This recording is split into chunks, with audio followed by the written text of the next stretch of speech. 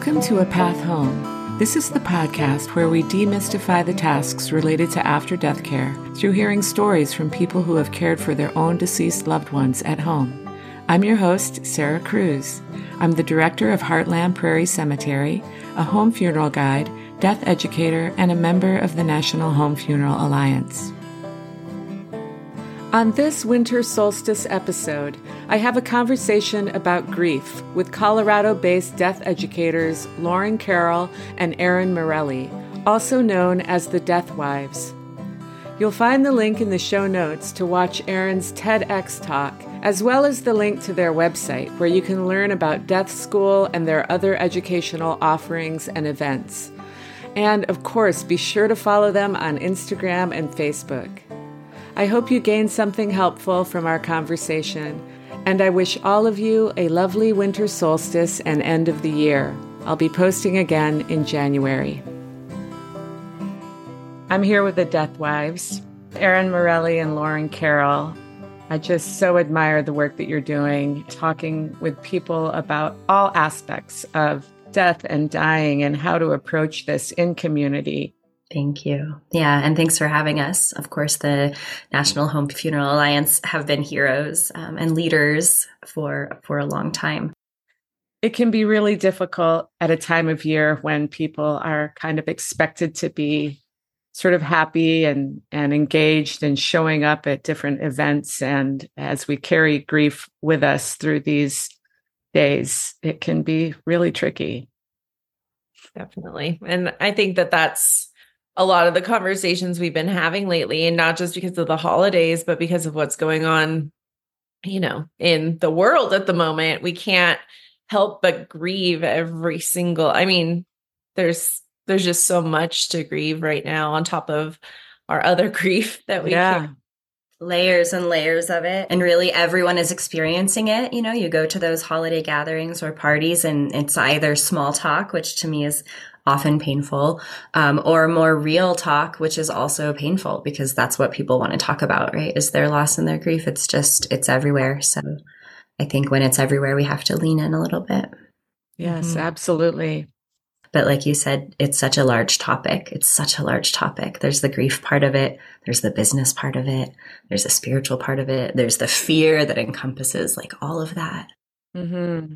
Our ongoing, I don't know if pleasure is the right word. We'll talk a lot about duality, I'm sure, in today's conversation, and the idea of, holding two polarities at once, grief and joy, or whatever they are. So I hesitate when I say it's our pleasure to be here to talk about grief, but it is because it's important. We have to talk about grief. It's not going to go anywhere. So we're not doing ourselves any favors to not understand. Yeah. I often have referred to it as being a very patient housemate. Yeah. It'll just sort of hang quietly around all the places until you really are able to invite it into your home and into your life. It'll just wait. It'll wait. It'll be there for you when you're ready. When a song comes on or a familiar smell, right? Like in an unexpected time often. Mm-hmm. Absolutely. Yeah. And I think a lot of people don't always realize that either. They think like, well, I'm not grieving, so the grief's not there. The thing that Erin and I find often is that people just kind of need that permission to share their story, to talk about their grief. And then all of a sudden they're realizing like, oh, I didn't realize something that happened 20 years ago needed to be grieved still. And like you said, I love that analogy of, kind of the roommate who's always there, but you have to actually acknowledge it for it to function. Like grief is a function, just like joy, just like it's a way for us to express ourselves and what we're feeling at that moment. And I think a lot of people don't think they can express it first off, or that, they should be over it by now, or that it's been processed. There's a lot of pressure around that too. People saying, "Oh gosh, that was so long ago." Oh, you haven't gotten better. Your husband died like a year and a half ago.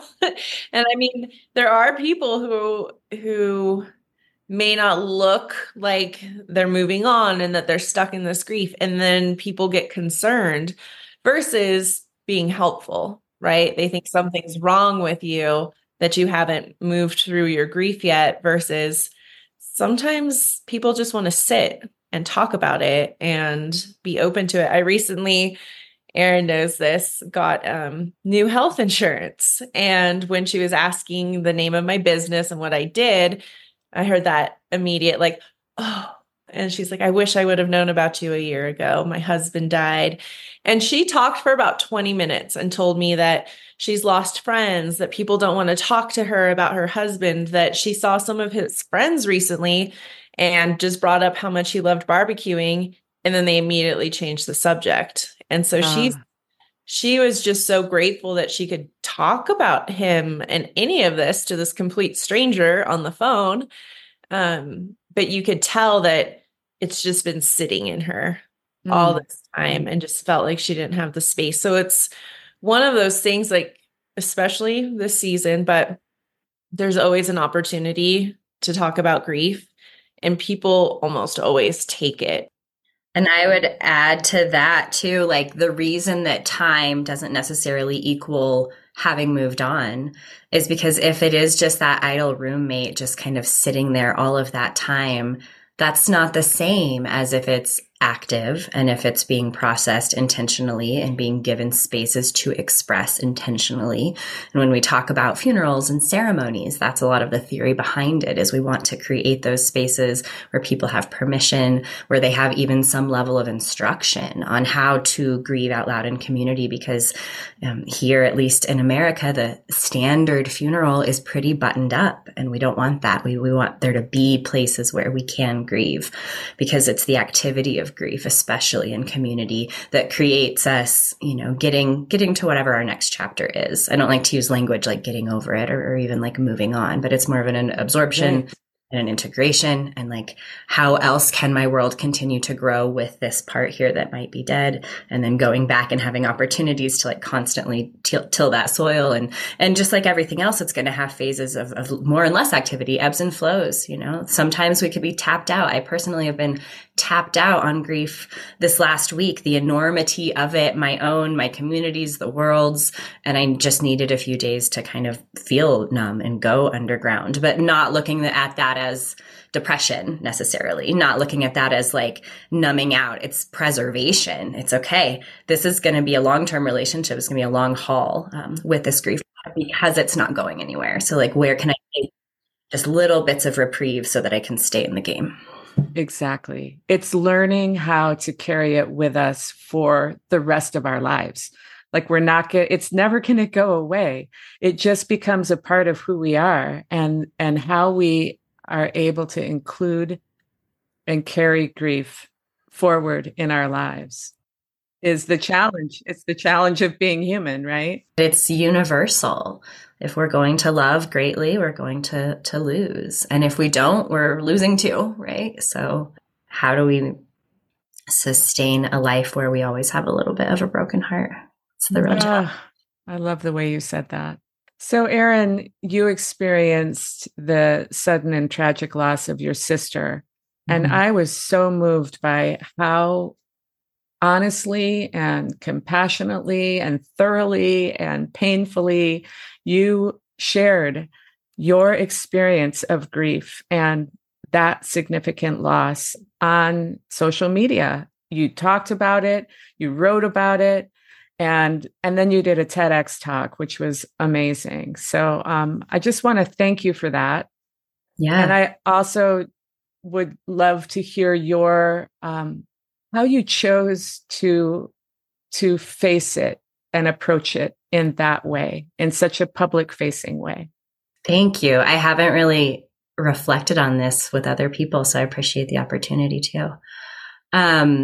I didn't feel like there was a choice, really, to tell you the truth. I didn't say, okay, I'm going to use this as a teaching opportunity, or, I'm going to use this as an opportunity to gather community around me, although both of those things happened. And I'm grateful that both of those things happened. I just had a surplus and absolute obesity of shock and grief that I didn't know what to do with.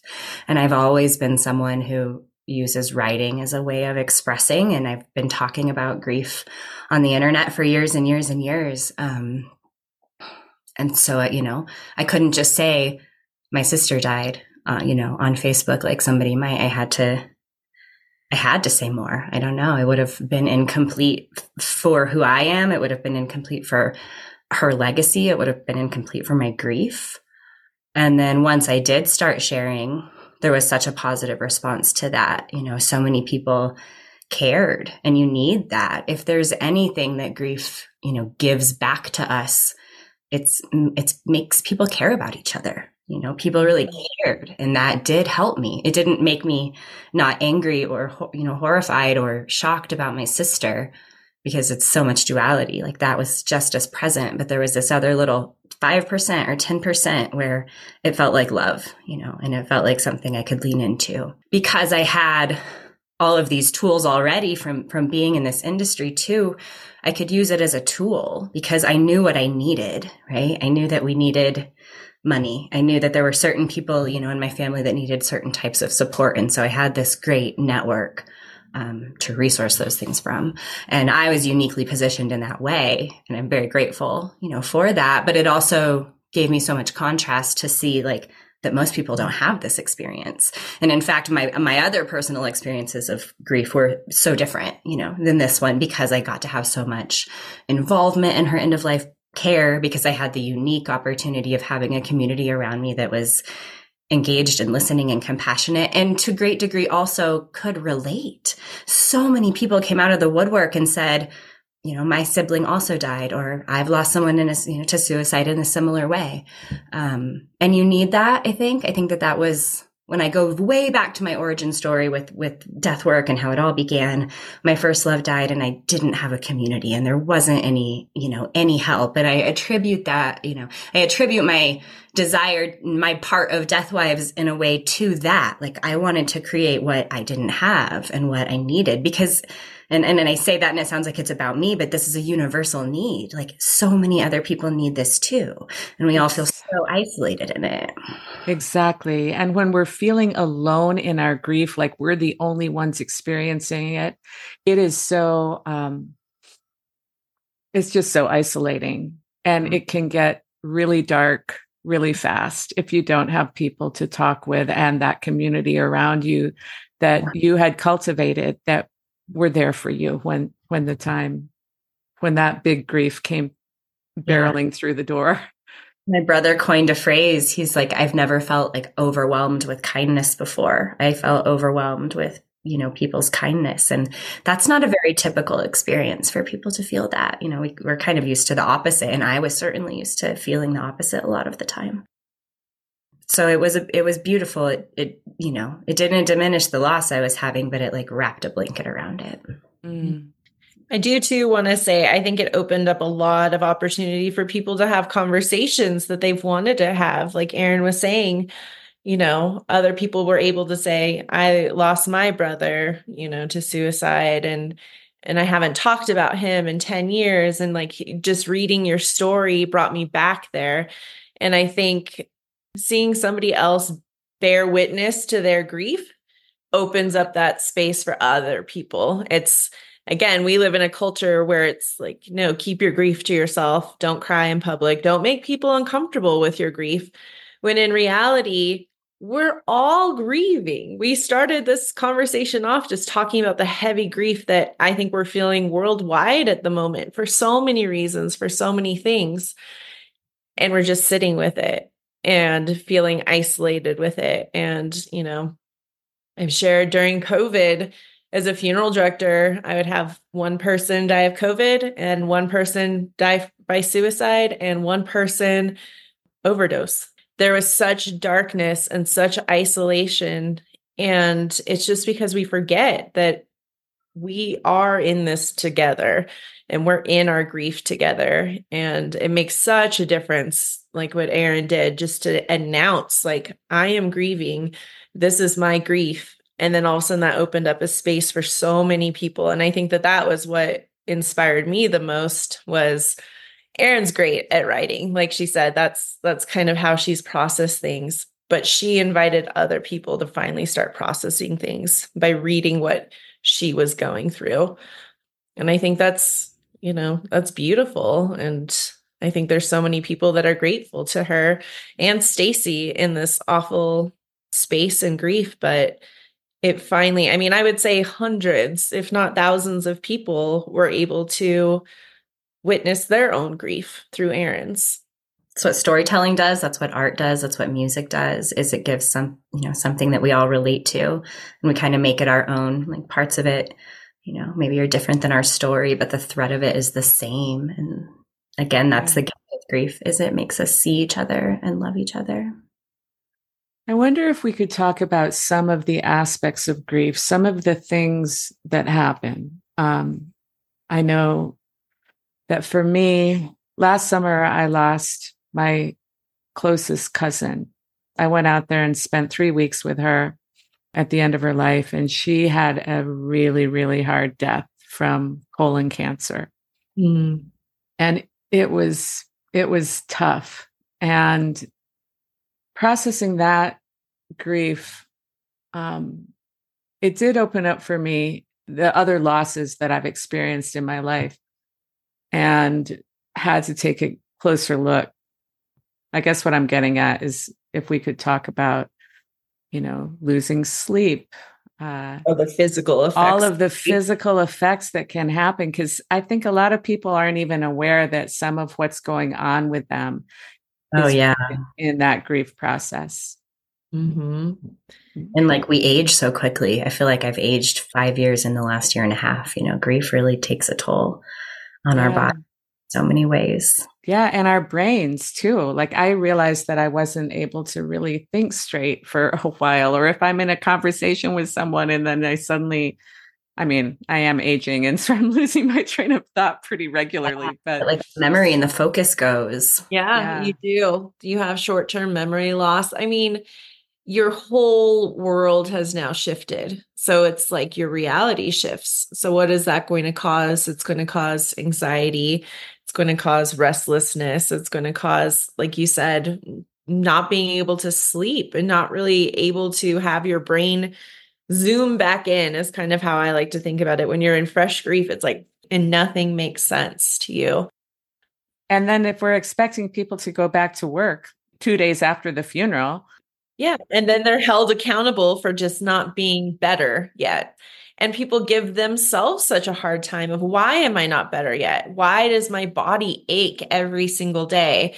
What have I done differently? And I think a lot of people blame themselves from not being able to perform well at work, versus a community who understands what grief looks like and being able to hold space for them. So it's like this double-edged sword, I think, of people not understanding, like, why am I like this? Why can't I function well? Why am I getting sick all the time now? Why can't I hold a conversation with someone? And then also having people expect you to be the same person you were before and be upset that you're not, and not know how to support somebody, because most of us have never been modeled that. We've never been shown what grief looks like and how to hold that space for somebody. And I got 2 days as a funeral director. As a funeral director, when my grandma died, I got 2 days off. And I think, Scotland, they finally just passed a law where you get 2 weeks paid off. Yeah. And we had a student just like, oh, I can't believe that. That's not enough time.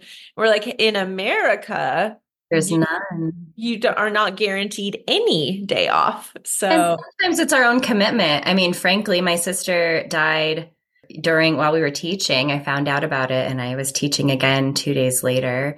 But it's much different to teach a class, for an hour or two from your house than it is to like show up at a 9 to 5. That I could not have done. Right. Yeah.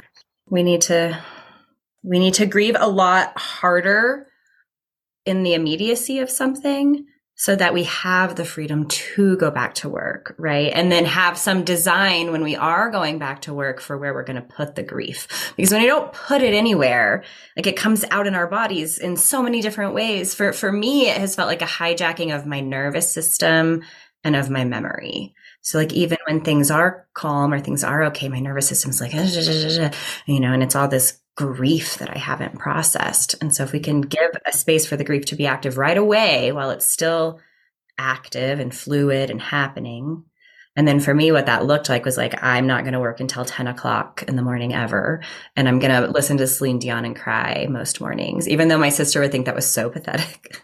I got the tears to come, forward easily. I can't, they're just for everybody. It's like, what are those songs or what are those poems you can read or what is it that will provoke your grief when you have given it space?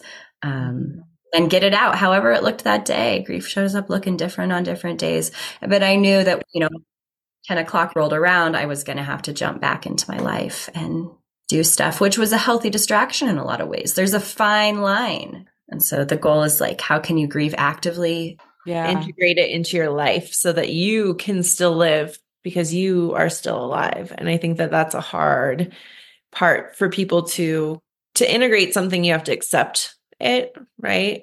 And I think a lot of people get stuck in that space too of like Erin was saying, when grief is fresh and fluid, it's easier to move and process. And then when you're slowly kind of pushing it down and down and down, how are you going to go back to that? How are you going to go back to that space where it's so buried and compact and probably what has been making you sick and unwell mentally and, maybe turning to other coping methods that aren't healthy in any way. I mean, we see that a lot versus having the opportunity and the space to grieve, to be held by community, to not rush back to work, to not rush back to life, because you do need that time to really say, this has happened. This is real. And I need to sit in this space and really grieve it and get the support while I am.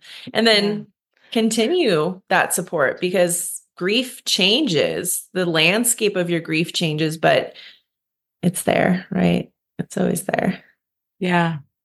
Sometimes too, it doesn't feel like you're experiencing it right away. I mean, you did say we got to grieve hard at the beginning, but sometimes it's like this feeling of numbness and you're going, I'm not sure I'm even really feeling grief right now. Yeah. So it can be a little illusionary like that.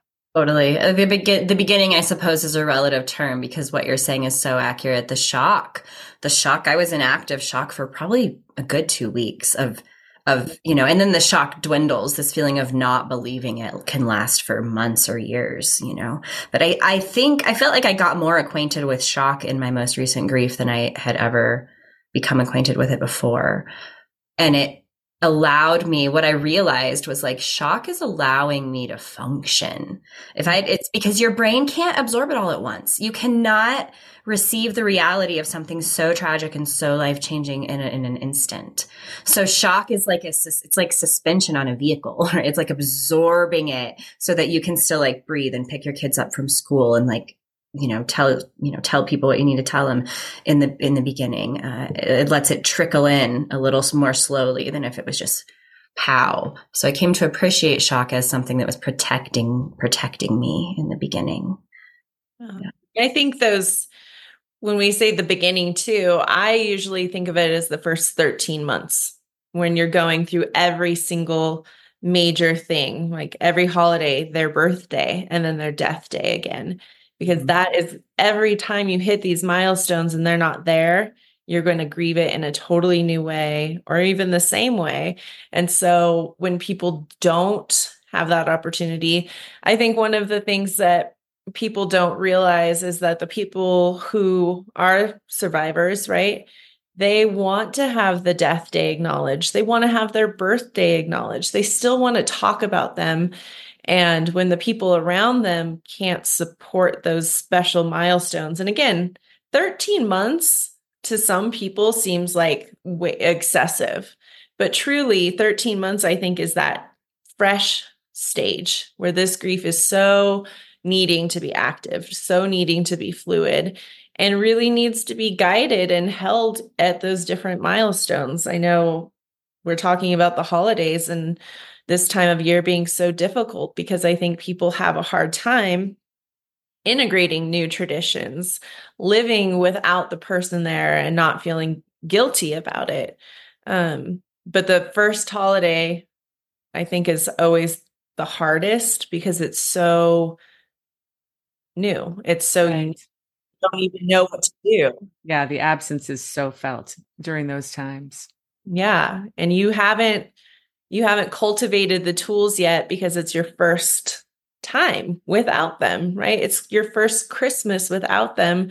So how do you even process that? That is the integration part that takes years again, or Yeah. a lifetime. It's not something that's just going to happen. So even in those first few months, we talk about the active grief and like needing to physically move it because that's when you're going to have those most physical side effects like broken heart syndrome, the stress that your body goes through, the hormones that your body is releasing and the endorphins puts a strain on your muscles and your heart, especially. And people can die if they don't know what that looks like, if they don't know how to move physically through this grief at the beginning. Because, like Erin said, that nervous system, the shock that people often go through, maybe they're not crying, but their body is feeling it. And it's in those first few months that I think the physical aspect of grief is really where people kind of don't know what that feels like.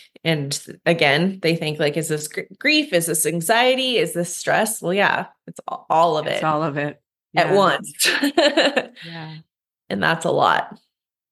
What are some of the things that you've found helpful? Some of the tools that you've discovered have helped you through grief? I mean, obviously, listening to Celine Dion and just crying along with music is a really good one.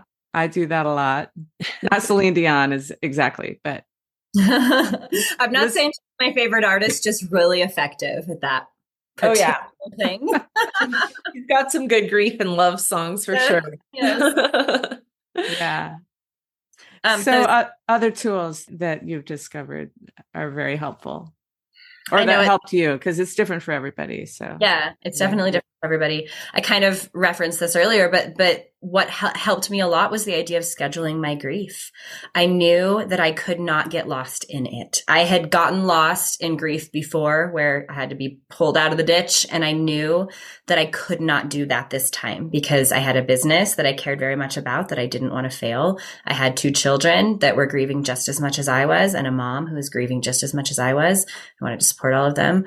So I knew that grief was very important and that bypassing it was not the way to go for myself or for all of the reverence I have for my sister and the spiritual importance of grief. But I also knew that I could not get lost in it and that I would have a tendency to do that if I wasn't intentional. What does that look like, scheduling your grief? It just looks like, okay, I need 2 hours a day where I can do nothing except for grieve, not take care of my kids, not make dinner, not do work stuff, not be supporting other people, whatever it is I need on that day. On some days it was working out. On some days it was, walking my dog. On some days it was calling a friend and needing somebody to be there for me. On a lot of days it was sitting on the end of my bed smoking pot. It was whatever I needed. That was my time for me to do whatever I needed for my grief so I could get all my feelings out so that when that window closed, it didn't feel like I was denying myself or like suppressing my grief to tuck it all back in and serve other people or do my job or, be awake to the rest of the world as much as I could. And that didn't mean I got through it seamlessly. Lauren will tell you. I mean, when my grief was fresh, you could, oh, we're in an angry day today. Okay. Like, there was a lot still coming out. It didn't make me a saint as I walked through it, but it gave me a structure to walk through it with. And when it started to overflow, I could say to it, like, I see you. You're super valid. We're not solving this today. We're not going to have the answers to this today. You're not coming back alive today. And we will talk again in the morning because I got to do something else right now. So I was giving myself that structure. I like that idea. It kind of goes back to the roommate idea that you're talking to your grief. You're going, okay, not right now. No, Can't deal with you now. We both got to survive this. I see you, but I need you to see the rest of me too that's trying to not die with you. Yeah. Yeah. Communicating to the person too. I mean, having those conversations with them, whether it's you writing to them or I've seen people, put out 2 drinks, their drink and then the drink for the person who's died and just still creating that space for you to have the conversations. This is why I love home funerals so much, right? That time that you get to say all the things when their body is still physically there. I think a lot of times, I think that they just miss the companionship. And I think that that's another thing when we talk about integration is, well, you don't have to lose that part, right? You can still have a relationship with them. It's now changed. And I think that that's a space that opens up grief because you can talk to them and tell them how much you're grieving them. And like Erin said, you're setting time and intention. I think that that's an important part is there's an intention behind I need to process this and I need to grieve. How is that going to look? The other thing I was going to say is in death school, our very last week is community funerals. And when me and Erin first made the program, it was because we wanted people to really take everything that they learned during the session and then put it together. But what we didn't realize was that people needed to bear witness to other people's grief and then grieve with them because it was opening up the space for their grief finally, in a way. It's that concept of me sharing Stacey's story. Like, it's so relatable and we don't talk about it. We just need to talk about it. Yep. And kids, there's the statistic, 1 in 12 children will have a parent die before they turn 18. 1 in 12. That's a large amount in the US. Yeah. And you think about the disconnect within children and young teenagers who are going through this grief, and that's not something that's taught or discussed. And now we go into adulthood, and how have they processed that grief if they didn't have the space to? And then how are they going to process as new griefs that come into their life? I think it's just when we create the space to cry, to share our stories, all of a sudden too, that's creating space for not only them to hear you, to hold you, to care. I mean, Erin said it, you get so much kindness and compassion, but that's also because people are seeing themselves in you and they're seeing that reflection and they're not feeling alone, which opens up again. I mean, we had so many people go, I didn't realize that I was still grieving something from 20 years ago. And they do a community funeral for that person. And we all get to witness that person and they get to honor them. They get to talk about them and share their story with us. And so they too are setting that intention. Like, I'm going to talk about this. I have to be brave. I think that that's something that unfortunately is very true. Like, you have to be brave to share your grief because a lot of people get shamed for it. And so creating those spaces for you to share your grief, I think, is crucial in how to process grief for your community because you're giving them that permission. And I would add, when you're ready, this isn't usually the immediate response, but maybe after a couple of months, everybody's on their own timeline. But like when you feel capable, you need to physically move your body because grief stows itself in all the little nooks and crannies. It makes us feel exhausted, right? Like in the beginning, we might not be able to sleep at all because our mind is racing. We want to know why. We feel like if we can consume more information, maybe we can make it make sense, even though it'll never make sense. But then a few months later, we might just feel absolutely exhausted all the time. So what can we do to move that stagnant grief that's in our body? And almost anything will do, right? Like whatever you like to do, just start to do more of it, whether that's working out in the gym or hiking or doing yoga. Or just deep stretching. Doesn't even have to be rigorous, or it can be breath work. That's a really good one. It can be dancing. It can be singing. That moves energy through our body. So how can you move energy through your body? That's like a more passive type of grief work, right? It's not as cognitive or cerebral as when we're sitting there like really lamenting, but it's just as important for the physical aspects of the grief. Yeah, it helps me a lot to be out walking in nature. Like I just need to get outside, and something like hiking allows you also to focus on your breath and your body, and that's very helpful. And I think too, that reminder that as much as this has changed your life and rocked your world completely, we know, and when we're out in nature, the death is part of life. I always say, like, I love life because of death, right? Like, and so when you're processing your grief to face death too, I mean, you can't help it because that's all you're thinking about. And I think being in nature, like you just said, you're connecting, you're grounding, but you're also constantly surrounding yourself with life and death. Yeah, Right. nature is both all the time, right? And I think too, like if we spend time in nature and we, allow ourselves these kinds of thoughts, it connects us, it taps us into this timelessness where we understand it as a cycle, where we understand how much death has happened before us, how much had to happen for us to be alive, how much is in all of the land, around us everywhere. And it's when we really understand that we begin to see our life as a gift. You tell somebody who's deep in grief, like, oh, your life's a gift. They might be like, yeah, thanks, buddy. Yeah. Like that might be the nice, right? Exactly. Fuck you. Exactly. The timing, like what grievers need and what they're able to receive is going to be different, throughout their journey. But I think when we really understand death and when we really understand loss, it has a few things it wants to give us. It has a few things it wants to offer us. And one of those things that this really is precious and fleeting and ours to do what we want with.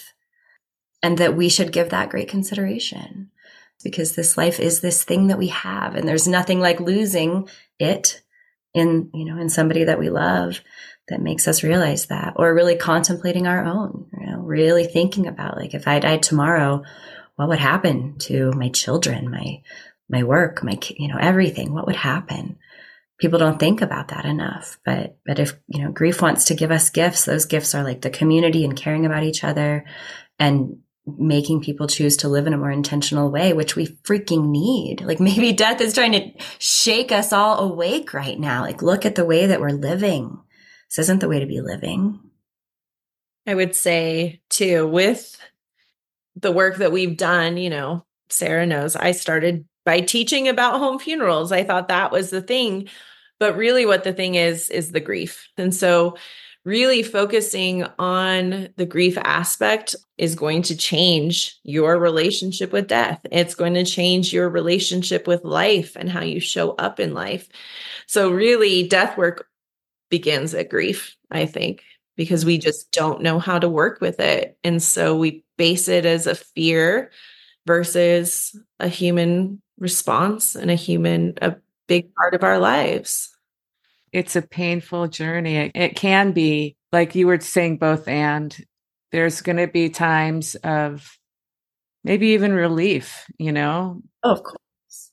And that's complicated for people, I think. All the emotions that come with grief and thinking, is this normal to be happy that they're dead? Is this normal for me to feel, lighter? Is it normal for me to be in my bed for a week? And the answer is, yeah, it is. I mean, I think one of the things that's really hard to face is regrets. Oh, if only I had done this, or if only I had said that. My cousin's sister and I went through a lot of that because we felt like we failed Barb in some ways in terms of what we were able to bring to her dying process. But, allowing ourselves also to be forgiving of ourselves and our shortcomings in challenging situations. I think the regret part is heavy. I wish I would have said this instead of that. And I wish I would have. I mean, that's why you always say I love you to people, or at least as a funeral director, that was like one of my words of advice is just tell people how great they are. Tell them how much you love them because they won't be here. Tomorrow's never promised to any of us. And that's just a fact. And if we can process that part, then we process the life part too. We process how to be a good and kind person. Death is the great equalizer, and so is grief. Grief brings it should bring community together because we all are going to feel it. It should be an equalizer. We should see each other more human when we grieve. And I think that's the beauty of the opportunity to grieve in community. Mm-hmm. And like what Erin did. makes you feel not alone. And it makes you see that what you're going through is completely normal and Like other destigmatizes. I mean, I think at the root of a lot of these conversations is just the average person's death aversion. And we know that a fear, we're afraid of things we're not familiar with. And people aren't familiar with death and dying because it's been removed from the home for so long, which is something that we're all passionate about. And that removal, that like separation between the family and the death of their loved one over generations created a wide enough separation that now we don't know about this thing called death. And so we're afraid of it.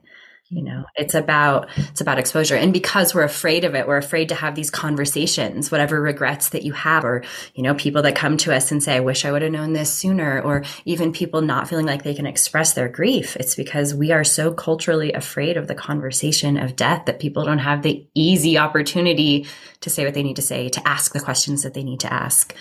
And that's, I think, one area where we're all collectively trying to make change, and where we see how important that change is. And then I think it's also important to say that grief is a privilege. That is really something that I've learned in these last couple of years. I didn't realize that in so much of my own early grief. Because in order to grieve, to reflect, to have those 2 hours a day where I'm listening to Celine Dion and crying or whatever, it means that I'm not simultaneously still just trying to survive whatever it is. But think about the people in Gaza right now. They are not having home funerals. They are not giving eulogies. They are not having safe spaces to lament for their dead loved ones. They are not coming to Deathwives classes and idealizing what death should look like and then having the privilege of carrying that out. They're not. I read the quote from a woman who said, how can I keep having tears when I don't have fresh water? And I think that, we can look at it in a lot of things, but that survival space doesn't give you space to have the relationship with grief that would be a healthier place. Even in America, that survival of, well, I need to go back to work. I still have to pay the bills. I still have to do this. You are still also surviving. You're not creating that space. You're thinking about the next problem and how to pay the bills. Which is also all real, right? I mean, Totally. That's another type of grief. That's a whole other grief. This is why we do the education we do. But when I was a funeral director and people would get a bill for $10,000 and have to split it up on different credit cards, I would always call that an additional, secondary grief, because now in the future, they're going to start getting the bills and they won't have the person. And now they're worried about, how do I pay those bills? How do I do this? And again, it's like, well, I don't have time to grieve because I need to survive right now. And then when do you create that time to grieve? I think that's what Deathwives really does a lot, is just talking about death creates a space to grieve. And I mean, especially this holiday season, be the brave one. Be the brave one who asks about the person who dies. Be the one who talks about them. Be the one who sets a plate at the dinner table for them, because people want that. It's a space that people in grief want to have, but don't feel like they can. And so sometimes the biggest gift we can give is to be the one who gives everyone else permission, just by saying, I really wish grandma was here. Everyone else is thinking it. Be the one who says it. Be the one who says, I'm going to bring a picture of her and have candles. Even if people go, oh, no, that's too much. It's because of their grief, right? And then when you create the space and are the one who says, yeah, and it's true, like, we can't ignore this. It's going to invite other people in your family to be able to address theirs and say, yeah, you're right. It's like build it and they will come, right? Like when Lauren and I started doing this in the very beginning, I remember being surprised continually by how much interest people had in the conversation. I was like prepared for a lot more rejection than we received. And it was almost the opposite. It was almost like people were very eager once a welcome had been offered to share their grief, because they didn't have places to put it and it existed inside of them. Well, thank you both so much for sharing what you've shared today. I really appreciate your perspective. I so appreciate what you do in the world and how you show up and make space for other people who are entering into the confusion, the pain, the opportunity of facing our death and grief. Well, thanks. This felt like therapy. I know. This was really nice. Talking about grief. So good. It is so good. A Path Home is a production of the National Home Funeral Alliance, a nonprofit organization dedicated to educating and advocating for communities and families who choose to care for their own loved ones at death. Check out our website at homefuneralalliance.org. If you like this podcast, be sure to tell a friend and subscribe and review wherever you get your podcasts. If you would like to share your home funeral or natural burial experience on the podcast, please email me at podcast@homefuneralalliance.org. We'd love to hear from you. The music at the beginning and end of A Path Home is written and performed by Sarah Cruz. Our beautiful cover art is by Linda Curray. And until next time, remember the words of Ram Dass. We are all walking each other home. I want to be there to walk you home. I'll tend to your body, you'll tend to my soul. And if it happens the other way round, I know you'll gently lay me in the ground and take the next breath, take the